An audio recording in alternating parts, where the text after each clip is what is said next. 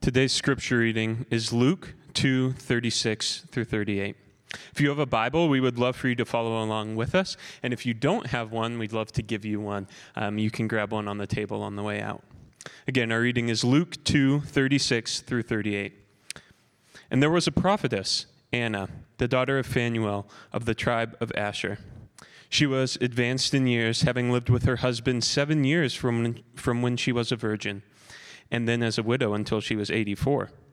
She did not depart from the temple, worshiping with fasting and prayer night and day. And coming up at that very hour, she began to give thanks to God and to speak of him to all who are waiting for the redemption of Jerusalem. This is the word of the Lord. You may be seated. Thank you, Cameron. Good to see you all. My name is Reed Capel. I serve as the campus pastor here, the Olathe campus of Christ Community. It's good to be with you all. And yes, for Christmas, I got a cold. So that's what I got. But it's really a joy to be with you all. As Cameron mentioned, if you're new, if you're a guest, we're glad you're here.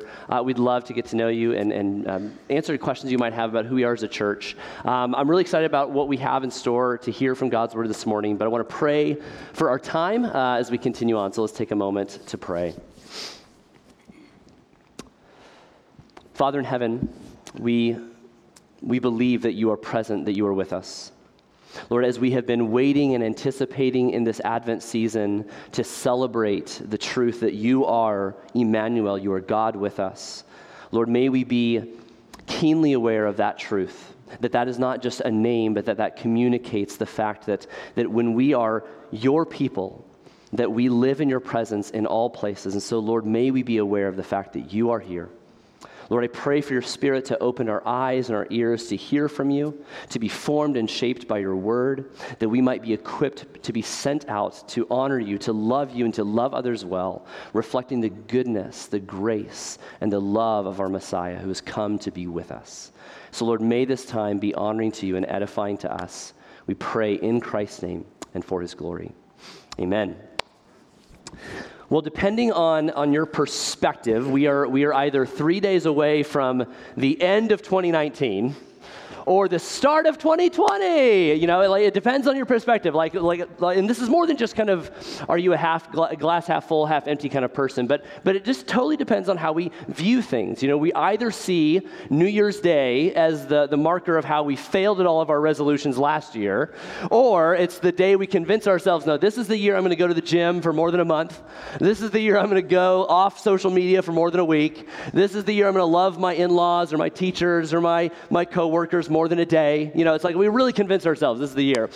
Or we kind of see it this day, like it's two things. It's either the indicator of a year lost, or it is an opportunity to see a year gained. And this is really important for us because this isn't just, like I said, about seeing the glass half full or half empty. This is really about how we view life, how we understand the totality of our days, the way we look at this day that marks the next 365 is really a way that reveals how we view the totality of our days. In many ways, we should look at this new year and ask ourselves, do I see this as an opportunity for gain, or do I see and only look at all of the things that I've lost this past year? And how we answer that question, I think, is predicated on how we answer this question, is are we prepared to meet Jesus?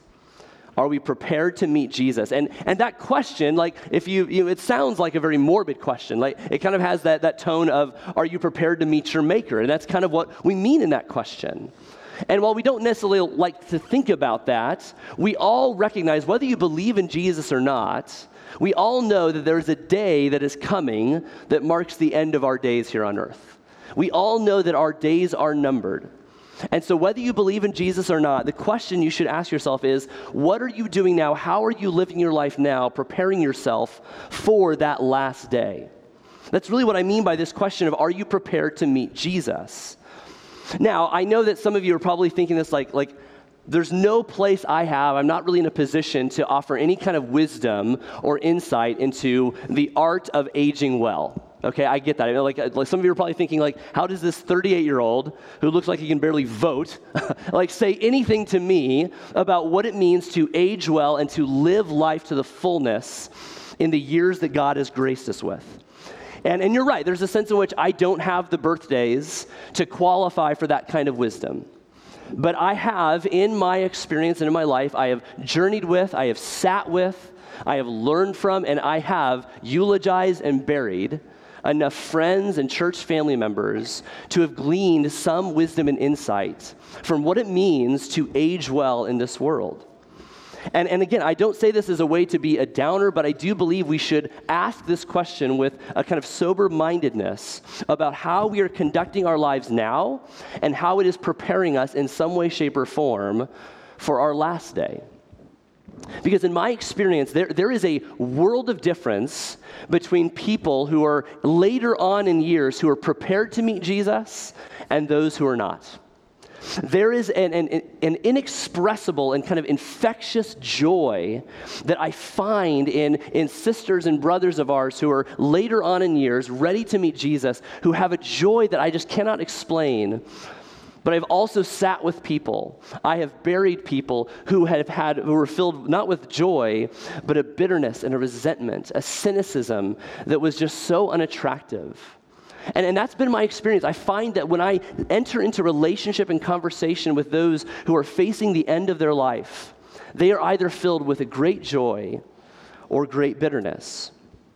And so whether you are 8 or 38 or 78, this is a question we should be asking ourselves. How are we living our lives in such a way that we are preparing for our last day? Are we living our lives in such a way that we are growing more grateful or grumpy, more jaded or joyful? Are we growing bitter or better? And what does it take for us to live this life and face that last day prepared to meet Jesus? Now, if you've been with us in this Advent season, we've been exploring the birth narrative of Jesus through the first songs of Christmas. And we come this morning to kind of round out that series by looking at kind of an overlooked and forgotten character in the birth narrative, and that is the prophetess Anna. Only 3 verses are given to Anna, but she finds her way into this story, and we should ask ourselves the question, why?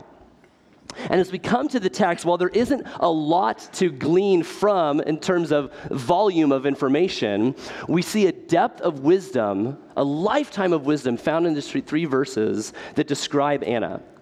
And this morning, as we meet together in our text in Luke chapter 2, I want us to kind of explore this one idea, that a life prepared to meet Jesus is a life of joy. A life that is prepared to meet Jesus is a life of joy. Now, as I said, there's not a lot of information about Anna. We just have these 3 verses, and yet, within these 3 verses, we actually get the whole scope of her life pretty much. I mean, from the reference of her being married as a virgin, which is probably in her teenage years, to the reference of her being 84 years old, we see the whole scope of her life right before us in these 3 years. Now, the reference, it says that she was 84 years old. Some translations will say, and she was a widow for 84 years old. It's not quite clear in the Greek how old she is. Regardless, she's up there in years, and so it's possible that she is well into her hundreds, but regardless, Anna has lived a full life up until this point. We also learn that she's a prophetess, a female prophet, which there's only 5 references of a prophetess in the Old Testament, only 1 in the New Testament, and that's Anna. And as a side note, I think it's interesting, again, asking the question, why is Anna's story here? And I think it's unique to point out that God, as he grants gifts to his people for the purpose of building up his people, God gives his gifts to his people regardless of gender. And we see that in Anna as being called a prophetess, which meant during this time, her job was most likely serving as a role of encouraging and exhorting God's people through his word. Anna had this level of leadership and responsibility among God's people, and I believe Luke is wanting to highlight that for several reasons, one of which is that God, throughout Scripture, we see the heart of God always being drawn towards the vulnerable, defending, protecting, uplifting the marginalized, the outcasts. In fact, Luke, the gospel writer, throughout his gospel, he is constantly showcasing and highlighting those who would be seen as socially outcast. And unfortunately, in this culture, and sometimes in our day-to-day, we find that women are in that category. I believe Luke uniquely is showing us Anna's story on the heels of Simeon's story. If you remember Simeon, he was promised that the Messiah would be born before he died. And as he is holding God incarnate, he declares that the light of God has come to the Gentiles, salvation to all peoples. And right after that, we see Anna's story. And I think Luke is recording Anna's story as a way to affirm what Simeon was declaring. This beautiful, radical truth that God's salvation has come for all peoples, regardless of ethnicity, regardless of social status, regardless of their age or their marital status. He has come to be the king for all peoples. Amen? That's the good news we're celebrating. And I believe Anna, in her status as an older woman, Luke is affirming this truth. And so even though many might disregard or dismiss Anna because of her age, because of her gender, and because of her marital status, I believe Luke is using this woman to show us what it looks like to age well and to be prepared to meet Jesus. And again, even though we only have 3 verses, there is a lifetime of wisdom to be gleaned from this woman. And the first thing I want us to look at in Anna's life as we think about a life prepared to meet Jesus is a life of joy. The first thing we see is that joy comes through emptiness. Joy comes through emptiness, which sounds strange and backwards, and I want to explain what I mean by this. Now, even though the word joy doesn't show up in the text, you get the sense that the joy permeates Anna's disposition. You see it clearly when she responds after hearing the news that Jesus has come. She goes and she declares this truth to those who are in earshot. But the question we should ask ourselves is, what was it that prepared Anna for this day? What was she doing with her life that was priming the pump, so to speak, tilling the soil for her to respond and receive this news with such joy? The answer is found in verse 37. Then as a widow until she was 84, Anna did not depart from the temple, worshiping with fasting and prayer night and day. Now, if you're hearing that, you might be thinking, okay, so the pathway to joy requires that we spend all of our time, our waking hours, in the temple, in the church. Like we have to be here, like I have to devote myself to church work in order to truly find a pathway to joy. That seems completely impossible and unrealistic. And what I'd say is, no, that's not what this text is communicating. In fact, there's no advantage that people who work for the church have a greater sense of joy than other people. And if you doubt me, I give you Exhibit A. Exhibit A is a great example of those who devote themselves. No, just kidding. That's Nathan. If you were here a few weeks ago, he had some jabs at me. We brothers, that's what we do. We pick on each other. But the point is, this picture that we see of Anna devoting herself to worship, fasting, and prayer in the temple, that's not to say, okay, so therefore in order to truly love God and serve him and find joy in life, you must devote yourself to church work. That's not what this is saying.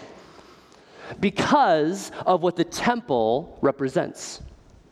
You see, the temple of God that was given to God's people, the nation of Israel, the temple was meant to be this illustration, this symbol of God's presence with his people. But the temple was never the sole container of God's presence. And neither was it meant to be the final place where God dwelt with his people. It was always meant to be temporary. It was a foreshadow of the great temple that would come, namely God's people themselves.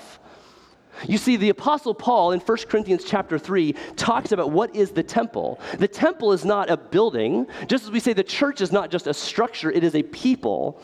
The Apostle Paul says in 1 Corinthians chapter 3, verse 16, "Do you not know that you," referring to the church, "are God's temple, and that God's Spirit dwells in you?"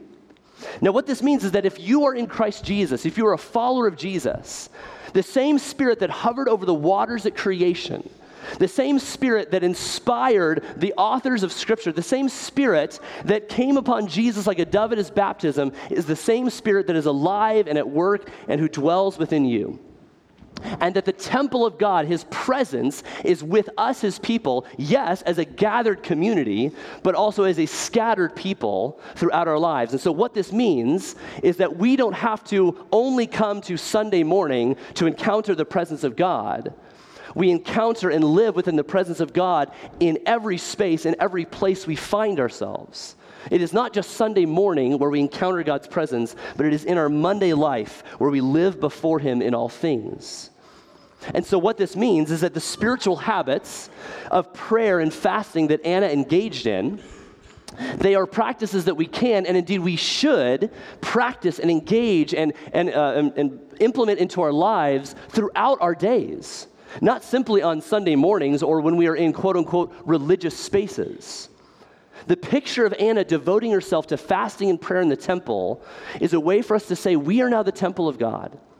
And for us to pursue joy in God's presence, we should engage these practices not just when we gather in spiritual spaces, so to speak, but in all the places and spaces God sends us.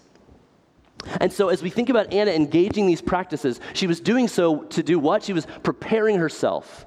She was preparing to be awakened to God's presence as she fasted and prayed, ready to meet Jesus. In the same way, we too should intentionally engage these practices as a way for us to live each day ready to meet Jesus.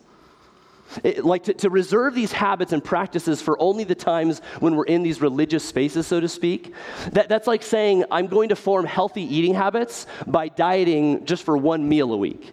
That's not going to do the trick. There has to be a consistency. In the same way, if we are longing to live in the presence of Jesus, following him and living before him, finding fullness of joy in him, well, it requires a consistency in our practices of emptiness, like prayer and fasting. Now, I want to explore this a little bit more, and I want to talk a little bit about fasting. Because fasting is one of those disciplines, like, even if you grew up in church, you're like, fasting, that's just what weird religious fanatics do, right? And I want us to understand what is the purpose of this. To put it simply, fasting is the act of emptying ourselves of things that we find joy, comfort, and escape in. It's a way of emptying ourselves of things that we naturally find joy, comfort, and escape in. But we do so in order to kind of recalibrate and center our attention upon which that which truly satisfies, namely Jesus. Fasting, in other words, fasting is an opportunity. It is not an end in and of itself. It is a means. It is a way for us to kind of separate ourselves from our desires, the things that we pursue joy in, and ask ourselves, have I come to expect more joy and satisfaction, validation, and worth from this thing over and above Jesus? And it may not even be a bad thing, but when a good thing becomes an ultimate thing, it becomes a destructive thing. And fasting becomes this practice to say, have I unknowingly given my attention and affection to something less than God, expecting it to satisfy and give me worth? And so at the end of the day, what fasting does is it allows us to ask that question, have I supplanted Jesus with something less than him? We don't fast as a way to kind of impress God, like I fasted today, I'm a really good Christian, but it is a means to a greater end. It's a way for us to evaluate our appetites and ask, have I come to functionally give my affections to a God in my life that was never intended to be a God? In his book, Hunger for God, John Piper, he describes kind of what fasting does and how we are to slow ourselves down and pay attention to our appetites. He says this, most of us run the risk of being overly sensualized simply by having every craving satisfied and rarely pausing in a moment of self-denial to discover if there are alive within us spiritual appetites that could satisfy us at a much deeper level than food. I think that's such a great capture of this. Like we so often, rarely do we deny ourselves anything. And in so doing, we may find that we are expecting greater joy from lesser things that will never come. And so fasting becomes an opportunity to assess, have I given my attention and affection to something other than Jesus? Fasting is a way to awaken ourselves to the ways that we have sought joy in things apart from Christ. It's a discipline that I've heard described in this way. It's a discipline that allows us to pay attention to what we pay attention to. It helps us see how we have so naturally and with just the gravitational pull of our desires given our affection and attention to lesser things. In his book, Common Rule, Justin Earley, he describes kind of fasting in this way. He says, fasting is to let your desires hang out in the open where you can observe them. I love that. I think that's really helpful. It's to help us see, am I living my life? Am I being led by my desires? And is it taking me down a path that I don't necessarily want to go? Fasting serves as this means to an end. And I believe this habit, this practice, becomes more important as we age, not less important. And the reason I say that is because as we get closer and closer to the day that we enter into eternity, I believe that we find the importance of guarding ourselves from being so fixated on temporal things to be that much more important. As we prepare for that last day of life, we should guard ourselves from being so fixated upon the things of this earth that don't ultimately satisfy us. I believe that we need to train ourselves, just as Anna did, in preparing to meet Jesus by suspending some of those desires, again, not as an end in and of itself, but as a means to grow in joy in Christ. I think one of the ways that we grow bitter in life, the reason why we find bitterness and cynicism in those who age at times, I think it's because we've become so accustomed to filling our lives with consumption and accumulation. I think we grow bitter because we've allowed ourselves to we don't deny ourselves enough. We get to the end of our lives and there's this kind of letdown because all the things that we've lived for and accumulated and consumed have not fully satisfied. They haven't scratched the itch. And so we feel this letdown, and it creates this almost kind of panicked bitterness where we're trying to make up for lost time. And I think the practice and habit of fasting can guard us from bitterness growing in all stages of life. And again, I think that bitterness comes because we've spent more time consuming rather than engaging in the practices of emptying. And herein lies the irony, is that when we try to consume and fill ourselves, we find ourselves less satisfied. But when we engage in the habits of emptying ourselves, we find fullness of joy as we are able to be more attentive and in tune with the presence of God in our midst. So as we think about kind of this habit, these practices of emptiness that prepare us for a life of joy, let me encourage us to do this. As you think about this week, what is something that you can fast from? What is something you can empty yourself of, deny yourself? Again, not as a way to impress God, but as a way to enjoy Him more. And so maybe it is food. Maybe it's fasting a day. Maybe it's taking meals away for one day as a way to focus your attention and say, Lord, as I hunger and thirst for food, may I hunger and thirst for you. Lord, as I so naturally kind of turn to Netflix or television or my phone or whatever it is, as I turn to this thing as my escape, remove this thing so that I might find you to be my refuge and my source of comfort. What is that thing you can remove from your life this week so that you can pay attention to what you pay attention to? And I think as we do that, we should focus and concentrate our prayers that day. And just ask, like, Lord, show me how I've come to find more joy in this thing, even if it's not a bad thing, but have I come to find more joy in this thing apart from you? And may you redirect my desires for you, the source of my ultimate joy. I believe that a life that is prepared to meet Jesus is a life that pursues joy through emptiness. But as we also look at Anna, the second thing I want us to see is that joy grows through gratitude. Joy grows through gratitude. And to kind of feel this, I want us to kind of sense the heavy years that Anna has lived. Again, we just have 3 verses on her, but this woman, she has lived as a widow the majority of her life. After 7 years of marriage, she lost her husband. We don't know how or why, but she has lived as a widow her whole life. And no doubt she has experienced grief and sorrow. By this point in her life, she has probably buried many of her friends. And so she is well acquainted with grief and sorrow. If there's any person who has the reason to be cynical and bitter in their later years, it's Anna. And yet, Luke describes her as a woman filled with thanks to God. Look with me at verse 38. And coming up at that very hour, she began to give thanks to God and to speak to him and speak of him to all who are waiting for the redemption of Jerusalem. Now, like I said, she has all the reasons to be cynical and bitter in life, and yet she is described as being thankful. And there's something to be said about growing in gratitude as we grow in age. Because I think that the natural gravitational pull of our hearts is not towards gratitude. If we kind of go into neutral, we don't coast towards gratitude. We coast towards ingratitude. We coast towards bitterness and cynicism. Or we just kind of remain neutral, like we may not necessarily be bitter, but we're not proactive in expressing that gratitude. And so one of the ways I think we can guard ourselves from growing in this bitterness is by cultivating a heart of gratitude.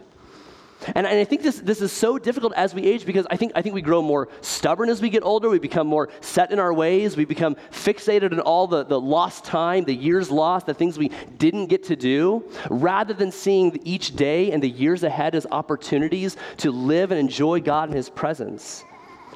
But when we live our lives preparing to meet Jesus, then we ought to see each day not as a sign of things lost, but as an opportunity to gain more time with Christ.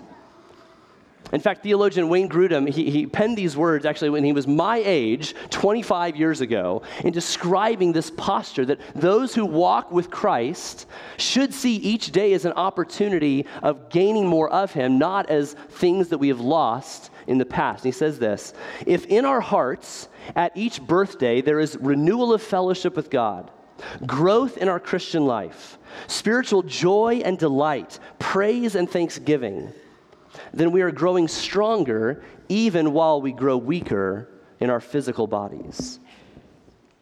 I think Anna is a picture of this. This woman, like I said, who has every reason to kind of give up, to be resentful, to be bitter and cynical towards life, is filled with gratitude in these later years. And it's not out of a blissful ignorance or naivety, but she is keenly aware of the presence of God, waiting for His promises to be fulfilled.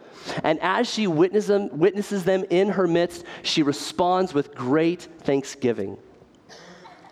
I love how theologian Thabiti Anyabwile, which his name is just really fun to say, but he puts it this way in his commentary on Luke. He refers to Anna and talks about how we should cultivate this heart of gratitude. He says, as we age, let us become more expert in giving God thanks for thousands of days of fresh mercy that He has shown us.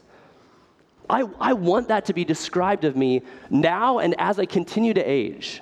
I want to be a person that when my children and my grandchildren, Lord willing, are around me, that they leave feeling like they've been with someone who saw life as a gift from God. And I frankly, I don't feel that is how my life is described. I don't think my kids would leave my presence in that way. Like, man, Dad just sucks the joy out of, or he just takes all the joy out of life. He loves it. He tries to find every opportunity to find joy in life. I don't think that's how they describe me. Do we live our lives in such a way that we are filled with gratitude and that we express it? I heard somebody once say recently that gratitude is the state of being you're in. It's the feeling. But thanksgiving is how you express that gratitude. And I don't know if you're like me, but there are too many times where I have the thought of being thankful for someone. I think about I appreciate this person, or man, I'm so thankful for how they're gifted at this. And it never materializes into actually saying it to them. I thought it, and that's good enough. But so often I let those thoughts just remain there and they never materialize into actual expression. Would we be a people who are so generous with our gratitude towards others that it would guard us from that kind of bitterness and cynicism? Now, this kind of idea of growing in gratitude, it's not just a moral imperative, it's something that's good for us. In fact, there's a professor at the University of California, Davis. He's a professor, Dr. Robert Emmons. He's one of the leading scholars in the area of gratitude. And he makes this very stunning observation about those that cultivate practices and habits of gratitude. He says this: gratitude has one of the strongest links to mental health and satisfaction with life of any personality trait. Grateful people experience higher levels of positive emotions, such as joy, enthusiasm, love, happiness, and optimism. He goes on to say, gratitude as a discipline protects us from the destructive impulses of envy, resentment, greed, and bitterness. So do you want to be a person who's prepared to meet Jesus? Are you wanting to find joy in life? Then I think we ought to be cultivating practices and habits of gratitude, recognizing that God is the giver of all good things, seeing the breath in your lungs, the sight in your eyes, the sound in your ears, the taste in your tongue as gifts from God to be enjoyed and to be celebrated. I think I've told this story before, but several years ago, my daughter Jane, when she was 4, she was drawing on a page on the ground, and just all of a sudden, she just jumped up, and she goes, "Oh, my ears!" And I just kind of looked, I was like, "What's wrong? Are you okay?" She goes, "I just forgot about them." and she just started like touching them. It was like, I can hear, and she was just like, I just loved it. I was like, when do we ever stop and just say, thank you, Lord, for my ears? And may we be a people like my daughter Jane.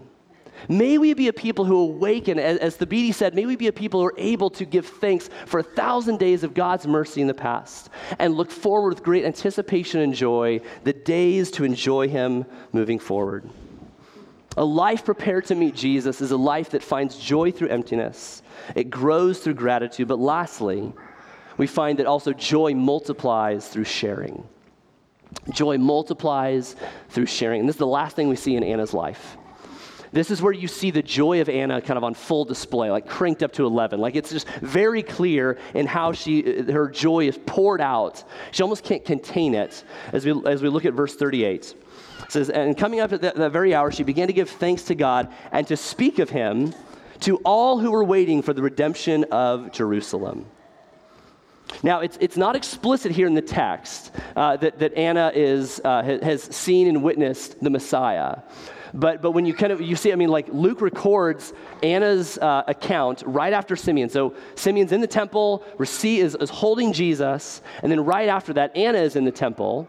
And then that phrase, at that very hour, it leads us to believe that Anna is in the presence of Jesus. And as she is finally now in the presence of the fulfillment of the promise that she's been waiting for, her natural reaction is to invite others in, is to share that news. She can't contain it. It's not out of a sense of compulsion, like she's been waiting to fulfill this assignment, so to speak, but out of joy in what she has received and witnessed, she invites others into it. And that's the natural response.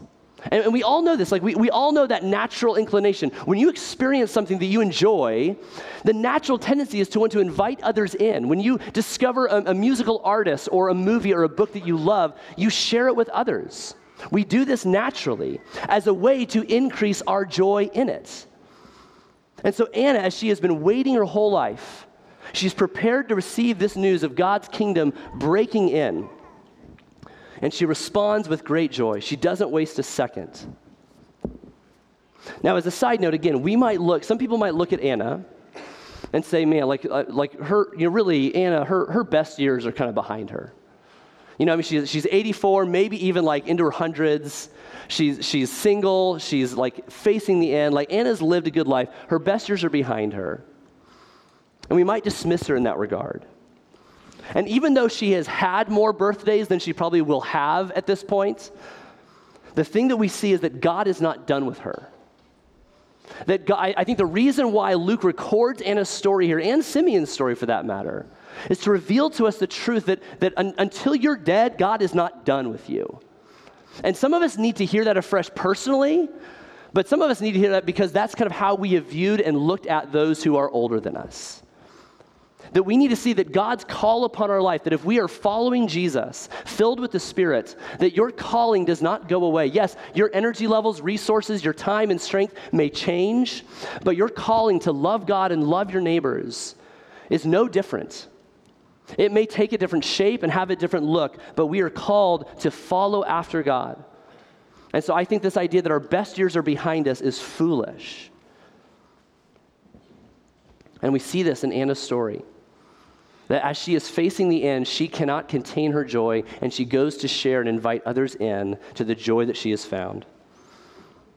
Now, while Anna doesn't have a song, so to speak, what we do see is that as she has come to see and hear the song of Jesus, what we learn in Anna's story is that the song of Jesus is a tune we don't hum in our head. It is a song that must be sung out loud. That's what we see in Anna. She cannot contain herself. She has to share this joy in news of what she has encountered. And it's not out of coercion or compulsion. It is out of sheer delight and joy. And if you're a follower of Jesus, we need to take note from Anna that this is the posture that we should engage in and hold as we think about what it means to share the good news of Jesus with others. We don't do so from a posture of, I have the answers to all of the questions you're asking. I have everything that is right and you're on the wrong side. I'm going to win this debate and I'm going to win you over. Even the language we use seems to communicate that we are superior to others. But instead, we should have this posture of, I just want to share the joy that I have found so that you can share in the joy that I have found in Christ Jesus. I know we shared this quote a few weeks ago, but Madeleine L'Engle talks about this very posture that I think we need to learn from. She says this: we draw people to Christ not by loudly discrediting what they believe, by telling them how wrong they are and how right we are, but by showing them a light that is so lovely that they want with all their hearts to know the source of it. So friends, do you want to be prepared to meet Jesus? Do you want to find life filled with joy? Then we should share the joy that we have found in Christ Jesus. Again, not out of a place of coercion or obligation, but out of a sense of joy. Because again, we share that which we enjoy so that our joy in it can increase. That's why, I love tacos. I love tacos. I love eating tacos. I love trying new tacos. I love talking about tacos. Like, who's heard me talk about tacos? More than, yeah. I love talking about tacos. And it's not difficult for me. It's not awkward for me. Like, we naturally share that which we enjoy. In the same way as if we've come to know the truth of who Jesus is, responding and sharing that good news with others is not from a place of, I've got the answers and you've got to know what they are. But rather, I just want you to encounter what I have come to see. As Jesus encountered the woman at the well in John 4, after her encounter, she leaves and goes into the town and says, come see about this man who has told me everything I've ever done. She doesn't come with the answers like, I've got the truth, come over here, I've got it, let me, like, you guys, all your questions, they'll be answered in Jesus. She just says, come see about a man who has told me everything I've ever done. She has found joy in Christ. In the same way, that should be our posture. And so as you think about this year, if you are in Christ Jesus, who is someone in your life you can begin sharing the joy of Christ with? Again, not out of a posture of obligation and coercion, but from a place of joy, so that your joy might be multiplied as you see them delighting in Christ. Well, we began by asking this question: what does it look like to prepare ourselves to meet Jesus? And in this question, it's a question that all of us need to ask. If you're not a Christian, this is a question you need to ask today. Are you prepared to meet Jesus? Are you prepared to know that he is the one who has come to be the redemption, the forgiveness of your sins? That he has come to bring wholeness of life to you? That he has come to be the one who satisfies your longing heart? That he has come to be the one who suffers for you and with you? Are you prepared to meet Jesus today? But if you are a Christian, this question is still for you. Are you prepared to meet Jesus each and every day? Are you prepared to enter into tomorrow morning wherever God has you, ready and aware and attentive to the fact that God's presence dwells with you and that you live your life as a temple of God before him and for him in all things? Are you forming the right habits and practices to awaken yourself and to prepare yourself to enter his presence? Through the practices of emptiness, of fasting and prayer, engaging the scriptures, are we preparing ourselves to meet Jesus? But again, this question is for all of us, because each and every one of us is preparing for our last day, whether we know it or not.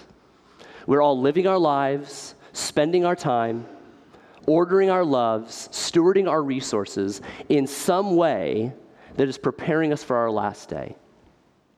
And my prayer and hope for all of us is that we would be a people who are so aware of the good news of Jesus and his presence in our lives that we are prepared for that day, that we would look at our past not as things lost, but as we see now and whatever is to come, if God would grace us with tomorrow, as an opportunity to enjoy him in his presence.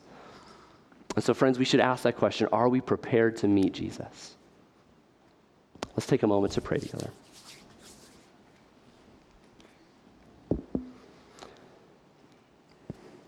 Father in heaven, Lord, we do ask that in this time you would awaken us to your presence. Not just in this space, Lord, but as we leave, and maybe even uniquely as we leave and we enter into what we might refer to as the ordinary parts of our lives, Lord, may we see that your extraordinary presence is with us. Lord, would you give us the abilities to suspend certain desires so that we might be able to focus on you more clearly?